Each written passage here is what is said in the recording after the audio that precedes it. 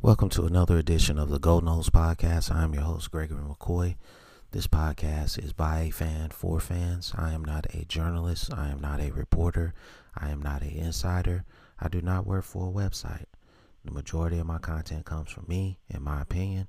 Other information comes from the internet.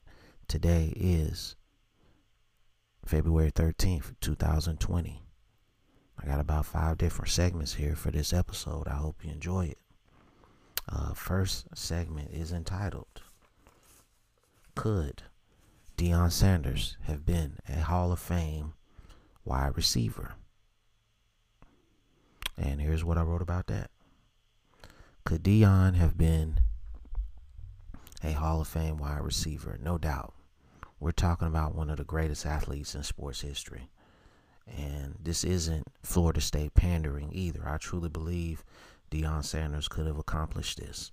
The speed was already there. If he had put in the time at running routes and perfecting that aspect, I think it's a far-gone conclusion in my mind. Playing cornerback, he almost ran the routes better than the wide receivers he was defending. I wish Florida State and all the teams he played for in the NFL would have used him on offense.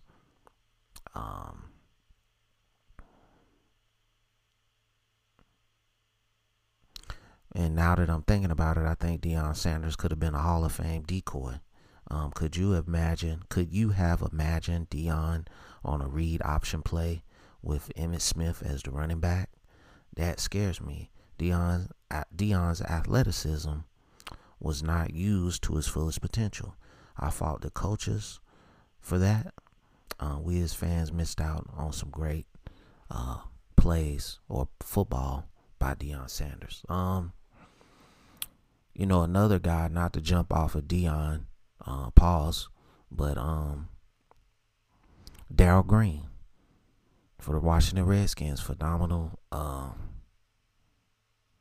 talent. And, both of those guys, I was wishing that they had used more. But going back to Deion, I just had to throw Darrell Green in there. He's one of my favorite players also. But Deion, man, all I can do is just sit here and shake my head because he was lights out in the return game. You seen the talent when he made an interception. And most of his interceptions, he ran the route better than the receiver did. And then the limited plays that Dallas used him as a wide receiver, he made plays.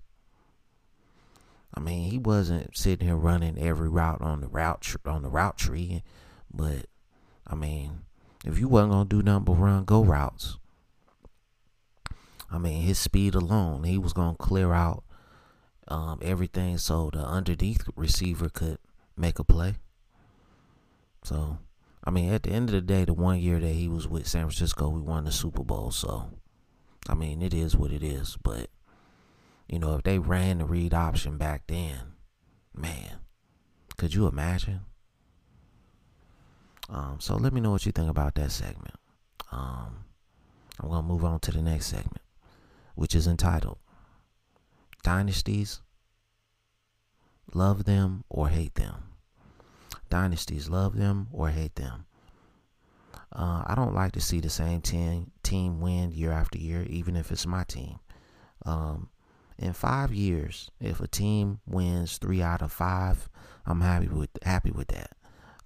Win in years 1, 3, and 5, lose in years 2 and 4, and someone different gets the trophy. I'm cool with that, and vice versa.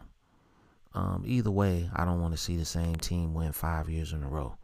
I like the parity in college football, not in the NFL. To a degree, I can appreciate what Clemson and Alabama has accomplished the last several seasons. I want Florida State to go back to that standard. A dynasty right now for Florida State would be a pipe dream. But I like what Norvell has done thus far. So basically, I'm 50-50 on this topic. I think seeing LSU win it this year was good for college football. Seeing the Alabama and Clemson thing was getting kind of stale. However, Alabama and Clemson, I predict, will get back for yet another battle for the college football playoff national championship. Clemson and Alabama get the best talent. So, as a famous man once said, he who gets the best players usually wins. And those teams right now are getting the best players. I think LSU kind of laid a blueprint on how to beat Trevor Lawrence. I think you're going to see a lot of teams copying that blueprint next year, but most of those teams are not going to have the talent that LSU had on offense and defense, so it's probably not going to work.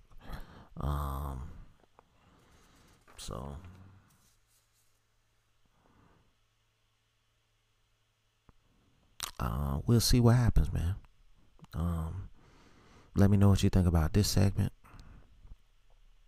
And we're going to move on to the next segment, which is entitled $40 million a season. Max player limit. No salary cap. I did a previous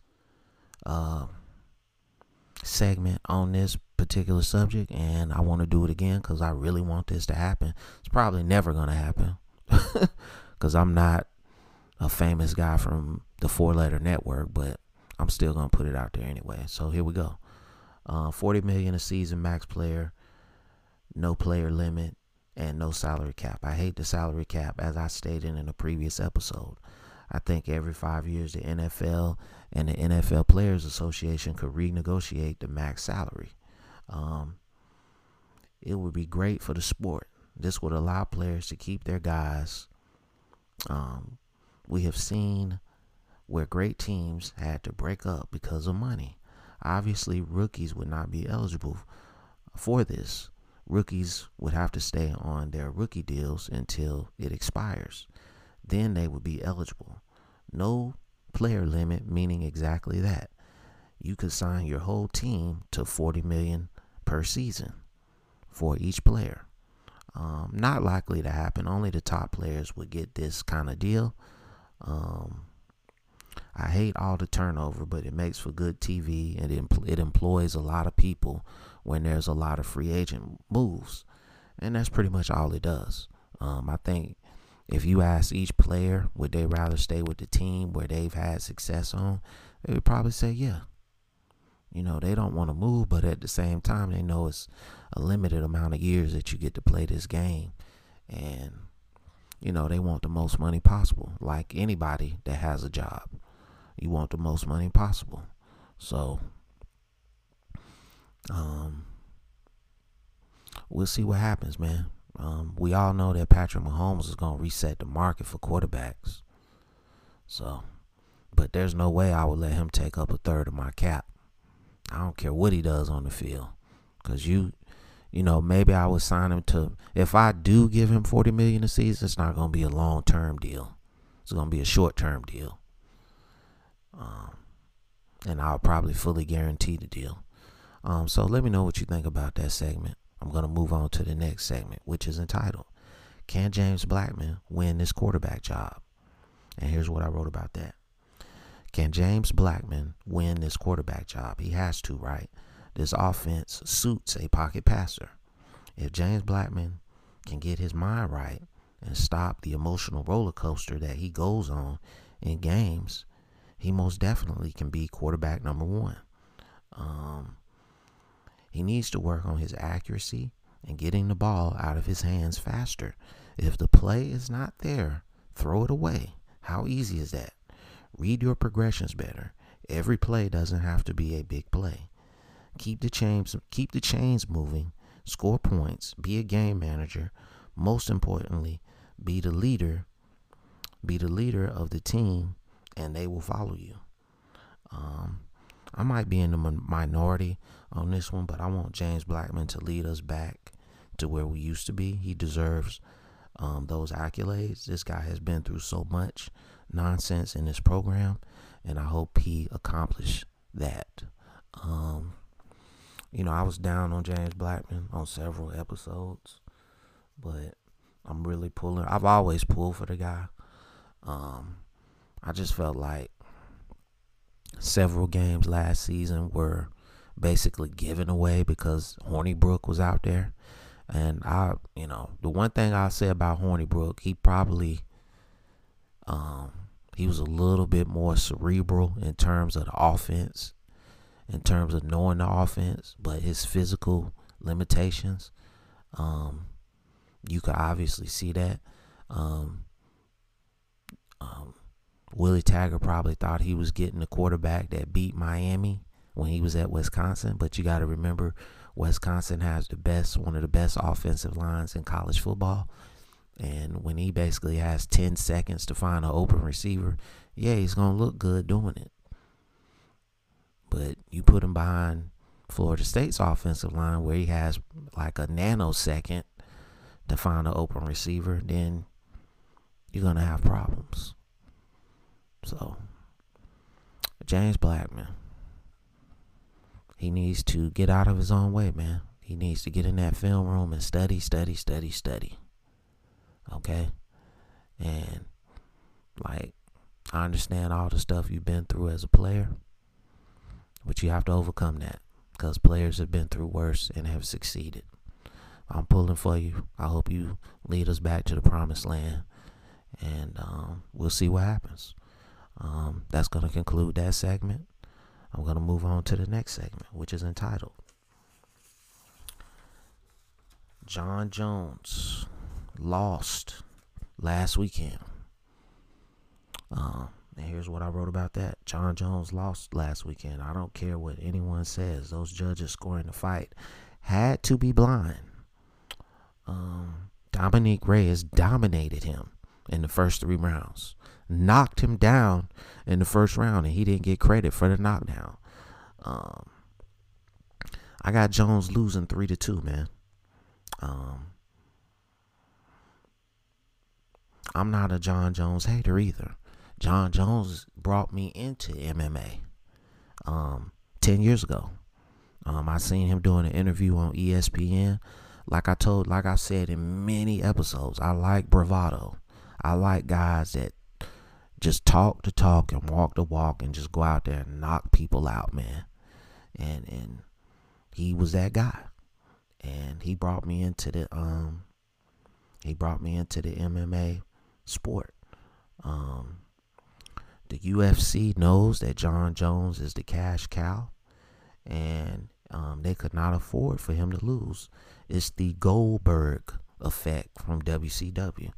Okay, Goldberg went on that humongous run. I would like to know how much money WCW made off of that.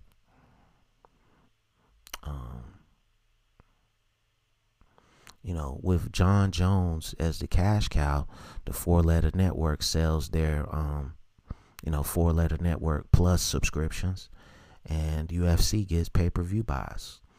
If Jones stays on the top longer, the fans got robbed. We needed to see a true champion crowned that night. So I'm gonna seriously rethink my next UFC purchase. Because when Jon Jones fight, I always tune in. But I can't say the man's name right. Gustafsson destroyed him. And you came out and said you didn't train for the fight.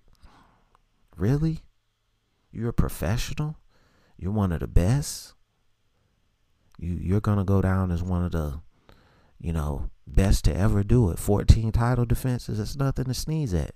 And you're gonna tell me that you didn't train for the fight? I can't believe that. You got dominated that night. I mean, Gustafsson, destroyed you. And for the first 3 rounds of this fight last weekend, Reyes destroyed you.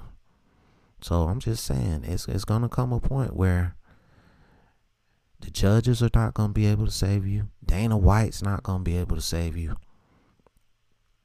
You're gonna get destroyed out there. To me, and I'm no joke, all joking aside, I think the cocaine really made the difference. Because he would come out there, you just see it.